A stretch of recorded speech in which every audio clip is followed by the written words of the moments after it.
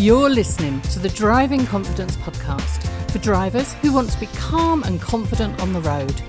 We will be sharing tips, stories and advice to beat driving nerves and anxiety and build your driving confidence. Whether you are just starting out as a learner or have had your driving licence for years, if you want to transform how you feel about driving, this podcast is for you.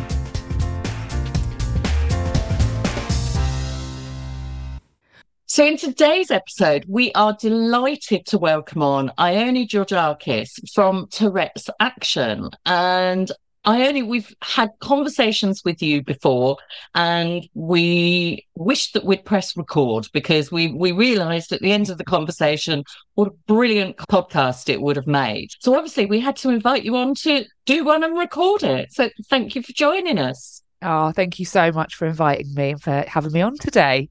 After our last chat, it just opened up so many questions for me that I suppose I didn't know. I had this stereotypical thought about Tourette's and what it actually was and how you would recognise it. And you just went, yeah, not really. Some people have that. And Absolutely. And do you know what, Kev? You're not alone with that. Unless you work in the field of Tourette's or you directly know and love someone with this beautiful and bizarre condition, you generally don't know about it as much. You know, the public understanding of Tourette's does not meet the level of kind of comparable neurodivergent conditions like autism or ADHD, which generally nowadays we're making some great strides in kind of understanding it and being able to support it really early on and recognize it really early on. But we have not kind of got that status with Tourette's yet. So we are, as a charity, we're working really hard, you know, dragging it, kicking and screaming, hopefully to the public eye and to do exactly that, myth bust, move away from some of these misconceptions that we have and hopefully make the world a little bit of a more enjoyable and safer place for people with Tourette's. Brilliant. And that's exactly the reason we said, we need a podcast. We need a podcast. And it is a fascinating subject as well. So when we were talking to you before, we could have just talked all day, couldn't we? There was no stopping us. Absolutely. And that's part of the joy of my role, is that once you get me going talking on this topic, I struggle to stop. So I'm definitely in the right position.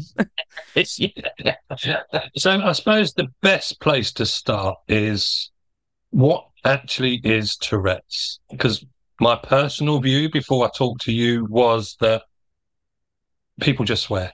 That's Tourette's. That is what I thought it was and how to recognise it. But it's so much more than that.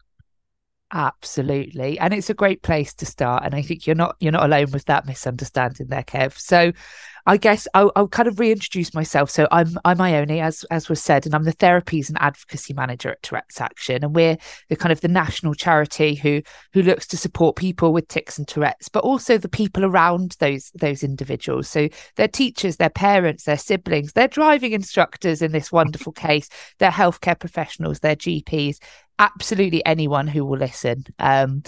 And in my role, I get to do lots of kind of training and awareness sessions, and on some unfortunate occasions, some podcasts and some face-to-face workshops. And I absolutely love it. So we always kind of, we're working hard to be kind of on the ground in order to give a bit of a voice for people with Tourette's. And quite importantly, I think I'm a lived experience advocate. So I have Tourette's syndrome. I also have ADHD and dyslexia. And what we'll learn about in a bit is that often lots of these things come hand in hand. So we like to widen that lens when we're thinking about Tourette's and neurodiversity too. So Tourette syndrome is it's a neurological condition, or we might call it a neurodevelopmental condition, and it sits under that kind of umbrella bracket of conditions like ADHD and autism. But for in this condition, the key features are tics. So they are sounds and movements that are involuntary. They're not what someone wants to do. They're what someone's body needs to do. And like you said, Kev, this really big myth around Tourette's is that Tourette's is the swearing condition. And, you know, it's not anyone's fault that they have this misunderstanding, because Tourette's and swearing makes up for 100% of what we see on our TV, where they only ever show this kind of extreme side of the condition. And I think it's really important to recognise it's probably the hardest part of the condition to live with. So what I'll say is that we call the swearing part of the condition coprolalia. So that is a term that kind of means the verbal swearing tics. And we also have copopraxia, which is the movement swearing tics. So giving the middle finger, for example. But these symptoms only affect 15 to 20% of people with Tourette's. So it is a minority of the Tourette population, but they're definitely the symptoms that have the biggest impact. You know, they're the ones that cause the most issues, the most challenges, the most discrimination. They stop people doing things. They stop people wanting to leave the house and things because they don't feel safe or comfortable. But it's definitely not the majority who have these symptoms. So I think something that we're always desperately and delicately trying to balance is how do we represent this really tricky side of the condition whilst also saying, hey, there's loads of other stuff going on and there's lots of other things that have a really big impact. It's not only swearing. And it's so important for us as a charity and for me as a Tourettic individual to move past this because it's become a barrier to people getting diagnosed. So we've had families who come to us and they say, oh, we went to the GP about little Andy's tics and his tics have been going for years and he has this little noise that he makes and he has these movements he makes. But the GP said, oh, he's not swearing. Don't worry, it can't be Tourette's.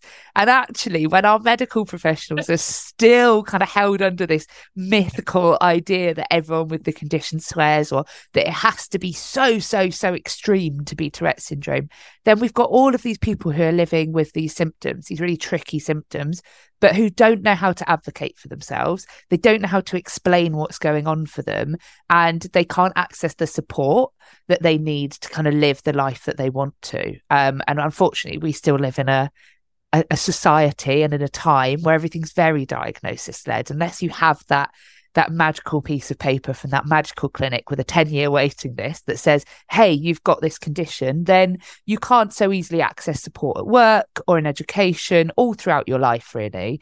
And you can't find your tribe so easily. You can't say, well, this is the place for me. That's the support group for me. That's the driving instructor for me because he understands my condition. Because if you don't understand your condition, then it's really hard to kind of help other people to get it. So yeah, a big part of this is it is not all about swearing, but the criteria for that Tourette's diagnosis is multiple motor. So a couple of different movement tics and at least one vocal or sound tic. Okay. And those don't have to be words. They can be noises or anything that comes from the vocal cords. So actually, when we think about kind of Tourette's, we might see this image of someone who's swearing lots, who's got loads of quite extreme sounds and movements that are quite violent or noticeable.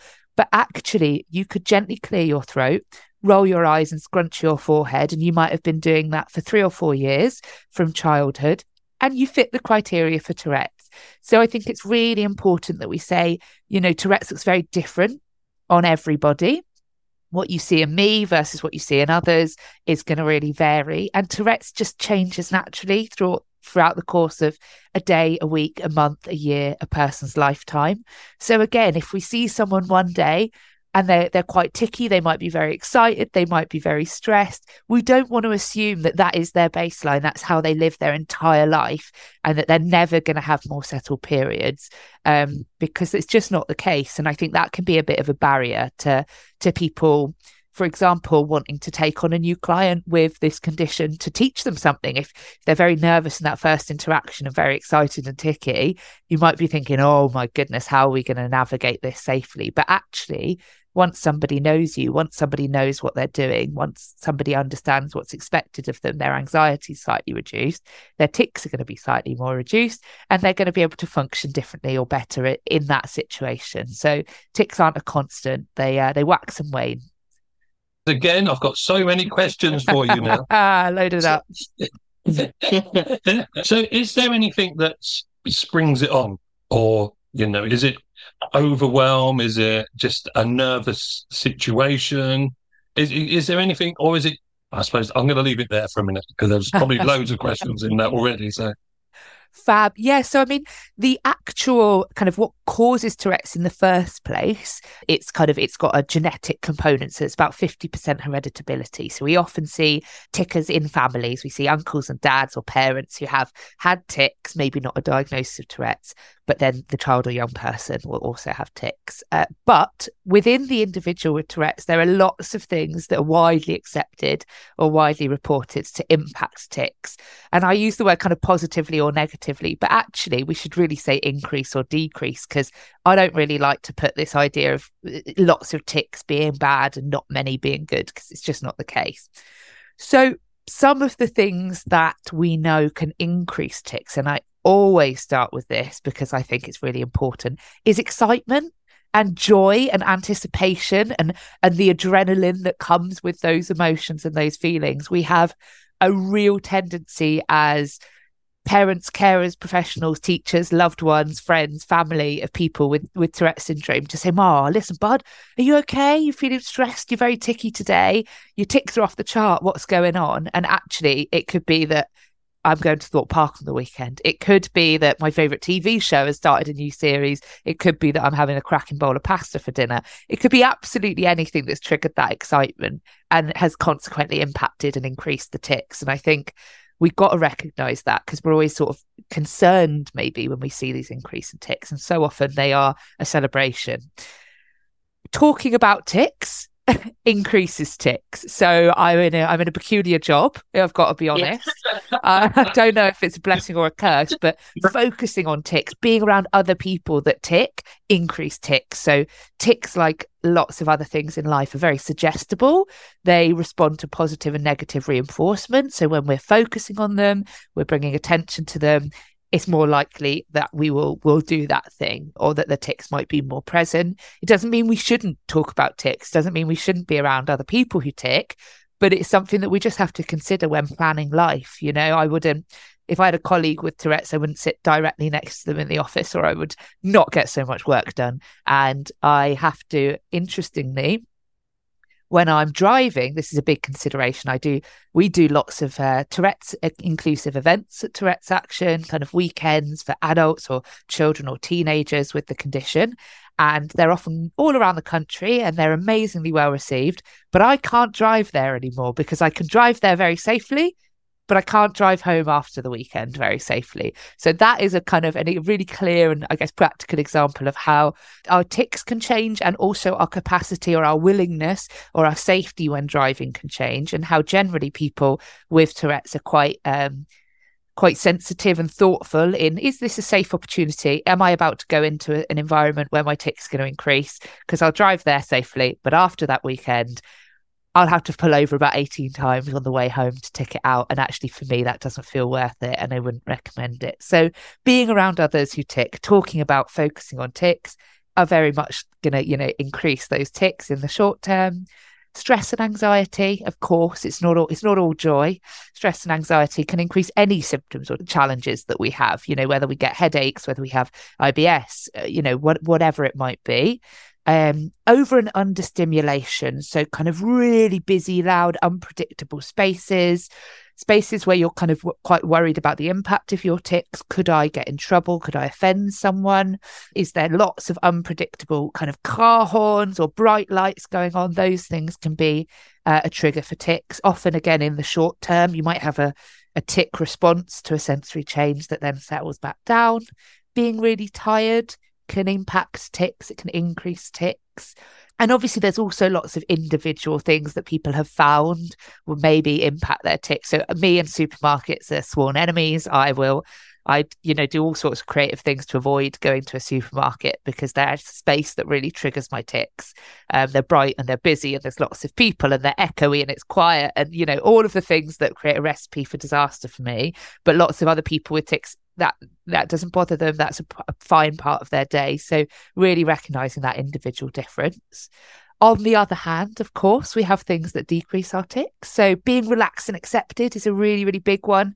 Being in a space where everyone gets it. If you say something that is shocking or unpredictable or peculiar or creative or witty, that they know that it's a tic. It's not your thoughts and feelings. It's not what you wanted to say. It is involuntary. kind of low stimulus spaces that you know what's going on around you. You know the people in that space can be really, really helpful. Having no consequence to the tick, not being worried you're going to be told off, asked to leave, stared at, looked at, questioned is a really, really big one. Kind of creating comfortable, safe spaces. And this is a big one, and my absolute favourite one to kind of talk to and ask people with tics about is focused and concentrating activities. So lots and lots and lots and lots of people with tics and Tourette's will find that their tics reduce significantly when they're engaged in certain tasks. And there are such a wide range of these tasks, from kind of music, sport, singing, cooking, reading, driving, working, writing, drawing. You know, the list goes on. There's as many activities as there are people, but it's a real kind of hallmark feature of Tourette syndrome. Do you get a reduction in your tics in certain spaces and activities? And for so many people, the focus and the attention when driving is the perfect kind of recipe for that tic reduction. And for lots of people that I know and I work with and I speak with who have Tourette's, they find that their tics are barely present when they drive. They might have a little extra tic at a traffic light. They might let out some of that movement, but actually the focus and the attention that they are paying means that their tics naturally reduce, which I think is fab. We also know that things like exercise and activity can support a reduction in tics, and mindfulness and relaxation, the two beautiful buzzwords that help everything in the world, but that we rarely want to do. So, yeah. Want a drink? Yeah. There was several things that struck me there. So there was that lack of diagnosis for some people. It struck me that must be an incredibly lonely place to have a suspicion that perhaps you have Tourette's, but then to be told, no, you're not good enough at Tourette's to have Tourette's. It's not bad enough. You can't even do Tourette's properly, so no. What a great way to reframe it. Absolutely. And it really must feel like that. I mean, it's not rare. It's 1 in 100 school-age children. It's 300,000 people in the UK at least. And I'd say that statistic is probably higher, but people aren't getting diagnosed at the rate and as easily as they could and should be. So there's all these kind of invisible barriers to people accessing diagnosis and treatment, and the confidence and the language that comes with those, Yeah, it must be incredibly lonely not to be able to find your tribe or the support, because we all need that, don't we? And then the other thing that struck me was that excitement and stress and anxiety are two sides of the same coin. We often feel those feelings almost identically in our physical body, but it's all down to interpretation, isn't it? So it makes complete sense that those sensations, being excited or being anxious, they feel very similar. So of course they would both increase tics. It makes sense. Absolutely. That butterflies in your tummy, is it that actually it's an excited fluttering, or is it, oh, I feel sick? And, it's you're so right. It's in the interpretation, isn't it? But it feels so similar in the body. Yeah, absolutely.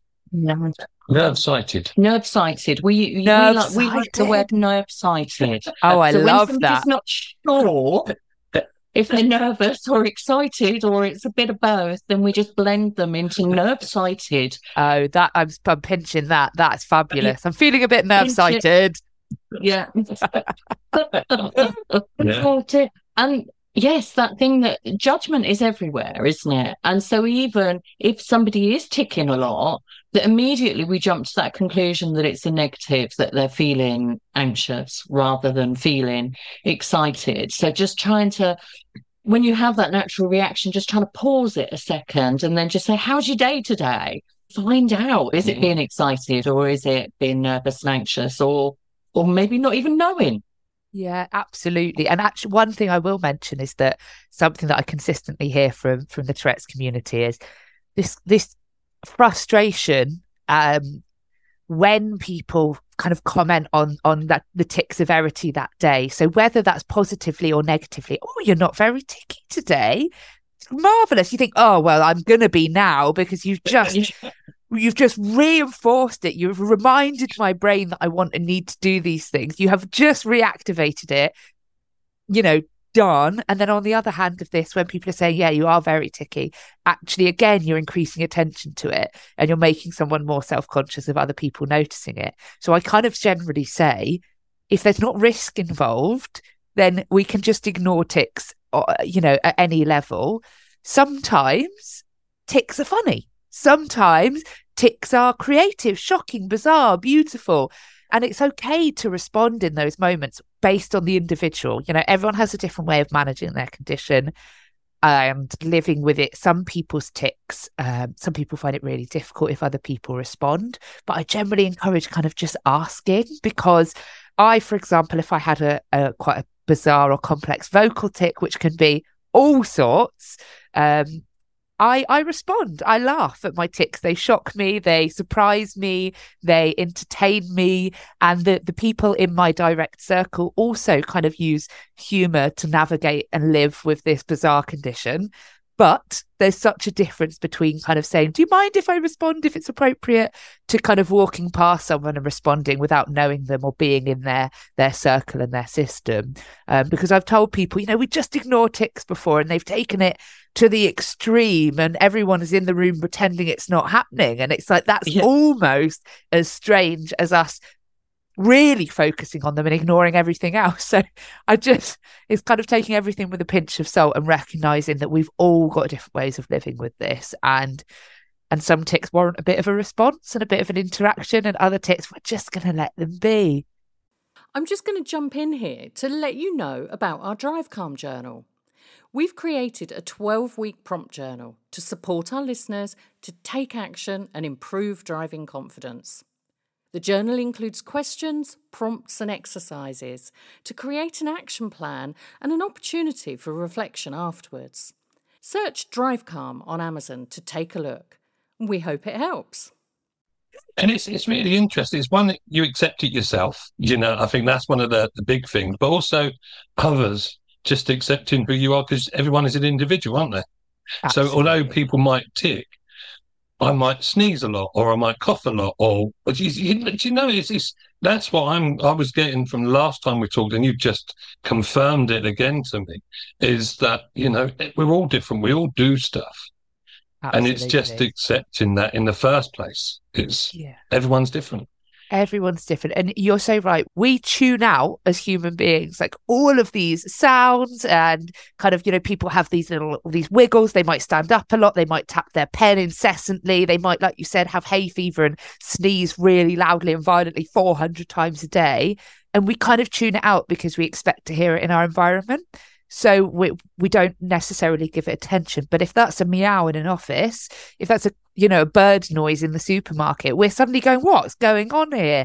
And our brains are getting confused. And as soon as because they're trying to keep us safe and work out that there's something that doesn't fit right now, let's get curious about it. But once we've got curious about it and we've realised, well, there's probably not a cat in her pocket, so let's assume that there's something else going on, and actually we don't really need to know about it, so we can just ignore it. Now we can tune it out.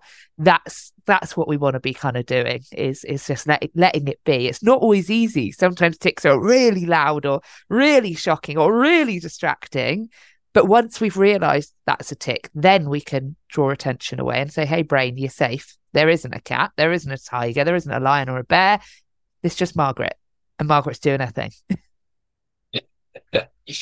So I'm going to turn it to sort of like the driving aspect of things now, I suppose. So if people were driving, learning to drive, or they're already driving, and you mentioned some of the things that, nerves and stress, noisy, unpredictability, those sort of things. So do you feel like when you're driving in a car, do you feel like it's a safe place in the car?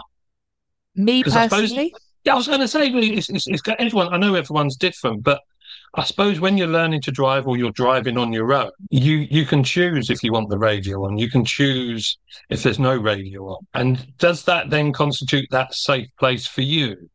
Great question. And I mean, I think what I'd say is it's changed, Kev. So I've been driving for nearly 10 years now, nine years, and And as we know, these things happen at the beginning of my driving journey. It took all of my mental and physical focus, and all of my attention now is very tense. And I actually didn't particularly enjoy driving. I found it quite a stressful process. I found learning to drive okay.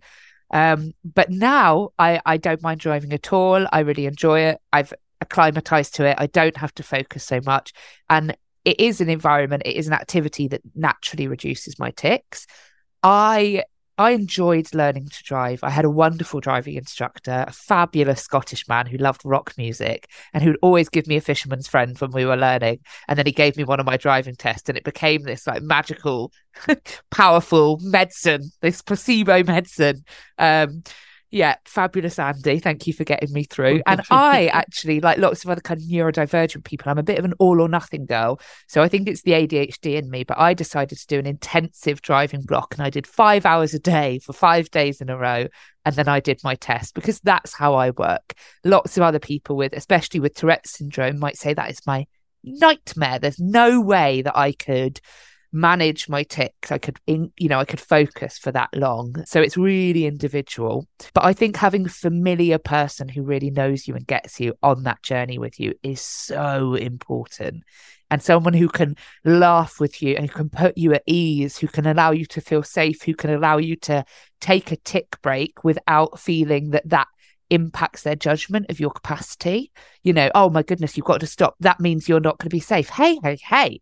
Check your assumptions with your coat at the door, buddy. You'd allow someone to have a wee break. If someone was sneezing loads, you'd say, hey, pull over, let it out.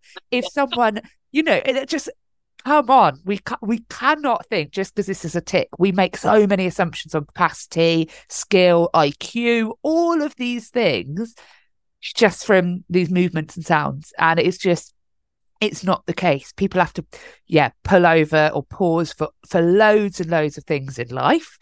Why can't we allow that for tics? Why don't we transfer that kind of compassion and understanding and just absolute acceptance to tics? Yeah. There's just some really simple tips there, isn't there? That sort of, why can't you stop and pull over and have regular tic breaks? If driving lessons, say it's the first few driving lessons, you're still finding them a bit anxiety creating, a bit stressful, so maybe you're ticking more, then factor that in, having that driving instructor who can work with you, adapt the lesson to you. Have that conversation at the beginning. How would you like me to react to your tics? Do you want me to ignore them? Do you want me to laugh at them? Do you want me to respond? What would you like me to do? There is no judgment. And when you want a break, or if you're ticking a lot, let me know. We'll pull over, have a tic break. Absolutely. Perfect. That's the dream. And being told that explicitly at the beginning would be so reassuring for people, because it's really hard to advocate for yourself and to ask for these things, because people have lived a whole life where if they do, someone might say, actually, now we've had a chat in the office and we're a bit worried that actually maybe this isn't the right time for you to be learning, or maybe it's not particularly safe. And have you spoken to your doctor about it? Yes, and yes. So lots of people hold back their requests and their need for reasonable adjustments for fear of the assumptions that are going to be made because you've done that. I'm literally a professional advocate, and I find it hard to advocate for myself, and I find it hard to ask for these things for myself. I would fierily and passionately advocate for anyone else and speak to their staff, their professionals, their teams, their parents, their teachers, their driving instructors. But we internalize all of these past experiences of, people making judgments on what we can and can't do. And actually, that's the opposite of what someone with tics and Tourette's needs. If they feel safe to ask for what they need and to put it in place without fear of judgment or consequence, they'll do that, and they'll manage their condition much more effectively and more safely, I just, I don't know if everyone knows this, but on your driving test, you can talk to the test centre manager and actually say, look, I suffer from Tourette's. I might need to pull over and just have a little break and then carry on. No, not a lot of people actually know that. So if everyone's aware of it from the beginning, people are probably going to be less stressed when they get to the test. Yeah. So when you book your test, that's when you request it. So when you book your test, there's a place on there to put in. And so if it's not Tourette's, if it's something else, then to say, this is a likely adjustment that I might need. This is my condition. These are the sorts of things that would be helpful for me. And I know it's not always guaranteed, but the request can be made, and where possible, they will try to accommodate that request. So advocate for yourself when you book your test, get the request in there. Yeah. Oh, that's fab. I didn't know that. And I imagine lots of people don't know that. And actually, I think by the time you get to the test, you've probably got a great idea of how long you can drive before you might need a tick break, at what level your ticks can be where you feel safe to drive versus where you don't. There's quite unique ticks that can be barriers to driving. If you have those ticks, you have to think more carefully about how you drive, how long you drive for, when you're safe to drive. And there's 1,000 ticks that would have absolutely no impact on your driving safety. If people can belt out Mariah Carey songs, right, for their whole 8-hour journey home, then why can't someone have persistent vocal tics? Why can't I stick my tongue out repeatedly? Why can't I raise my eyebrows? Okay, if my tic is rolling my eyes, and I know that's going to be a direct safety barrier to driving. So that day when that tic's occurring, I'm not going to drive, or I'm not going to drive for longer than my tics will naturally suppress. But there's just 1,001 other ticks that would have no impact. Normally, by the time you get to your test, you know how long you can drive before your tick might start to impact. But like you said, test day, it's not a normal day, is it? It's not with your Andy. It's not with your familiar, safe driving instructor that you've been with for a long time. It might be a totally new face, and your tics might be more severe that day. And so just knowing, I might not need it, but I have that option there, that in itself is probably going to reduce tics, because it's that protection, isn't it? It's that answer to that worry question, what's going to happen if? Yeah, absolutely. Sorry. I'll ask loads of questions. You go first. It's almost like the Kev show again. You carry on. So I know when we spoke before, so, talking on about driving tests and talking about anxiety, one of the things that you mentioned when we talked previously was that one of the causes of anxiety is that judgment from, like you say, you're not next to your normal driving instructor who you've had those conversations with, who you've built that relationship with. And so that judgment from an examiner, not just about your driving, but about you and your tics, can increase that anxiety, can't it? Absolutely. Yeah. I think, so Tourette's isn't a learning disability. It doesn't impact IQ. If anything, lots of people with Tourette's kind of have these really spiky profiles. So they're really, really incredible strengths, well above the average population. And then a few things that are particularly difficult because of their brain type and the way that they work and live.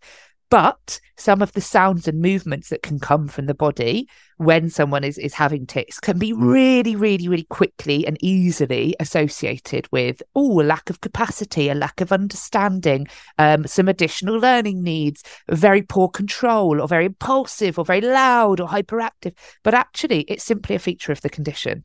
And it doesn't impact those things. But I think consciously or unconsciously, people are making assumptions and judgments on all sorts of things when they hear or see these movements. So that's something we really like to say. Don't assume. It makes an ass out of you and me. This is simply a body reaction. It's a muscle movement. It's a sound. Don't try to look too far beyond it, really. Yeah, fabulous. I've just written I've written loads of notes again. So I suppose from my driving instructor background, and if driving instructors are listening to this, my advice to them would be no assumptions and just no judgments. Everyone's an individual. We teach the individual, and I suppose that is the golden rule, isn't it? We just teach the individual. Absolutely. And I think, I was looking up a little bit of kind of research into driving and Tourette's, etc. And things seem to say that actually the presence of Tourette's doesn't seem to have that much of an impact on kind of driving outcomes and safety. The presence of ADHD and carrying ADHD, that is actually kind of statistically what shows maybe a slight risk increase with driving. But actually with Tourette's, no, what lots of studies have shown us is that most people with tics and Tourette's, around 80% who engaged in this research, have a driving license and drive safely, and a small percentage with more intense tics or quite specific tics, for example, throwing the head back or eye rolling, that impair the safety of driving. Those individuals chose not to get a driving license.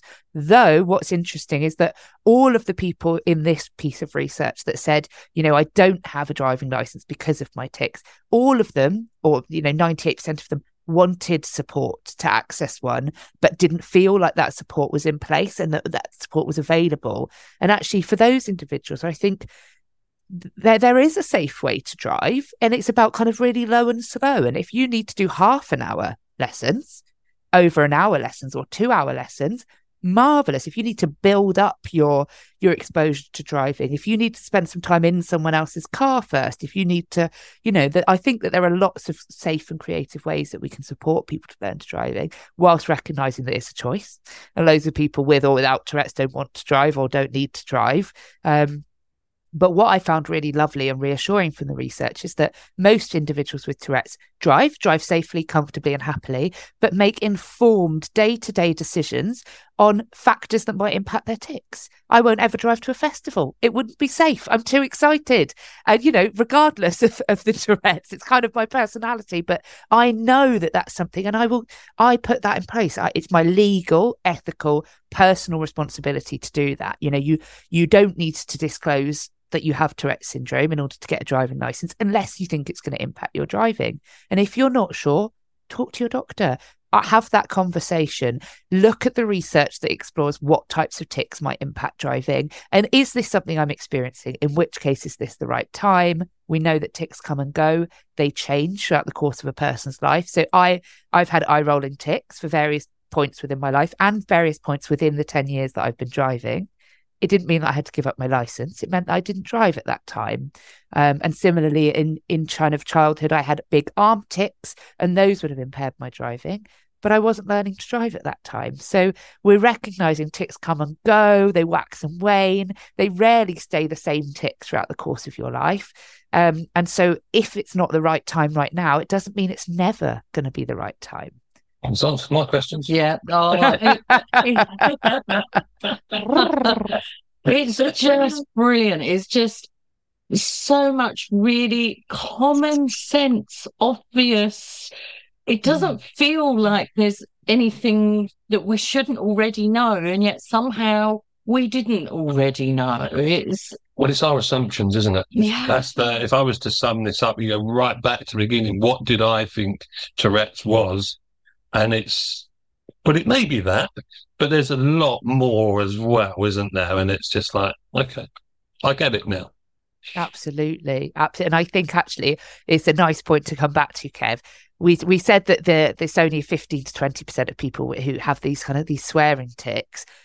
But if you are working with someone with these tics, the most important thing you can do is to not bring attention to them and to ignore them, even if, and I really compassionately recognise that this isn't always easy, even if the nature of those tics target a feature, a characteristic about yourself, which they often do, and often the anxiety of insulting, offending or upsetting someone increases the likelihood of that tic happening. So it's not easy. I work with lots of people with Tourette's. I've been on the receiving end of some really creative, beautiful, bizarre, targeted tics that you're like, oh, that hit right in my self-conscious gland. However, it's not what they meant. And if I make them feel anxious, shamed or embarrassed for this, I'm going to make it worse for them.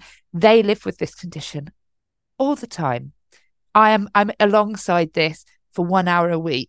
And actually, my comfort isn't always more important than someone else's.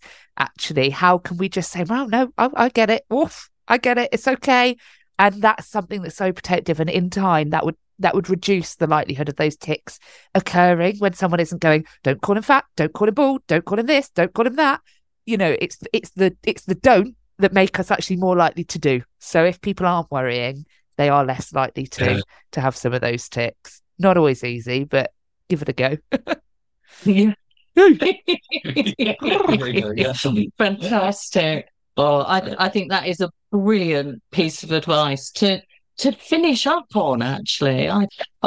Ione, thank you so much for sparing the time for us today to come on and talk so passionately and give us so much information, which I really hope that everyone else enjoys and learns something from, because we know we've learned a lot from you. Yeah, it's been brilliant. So thank you.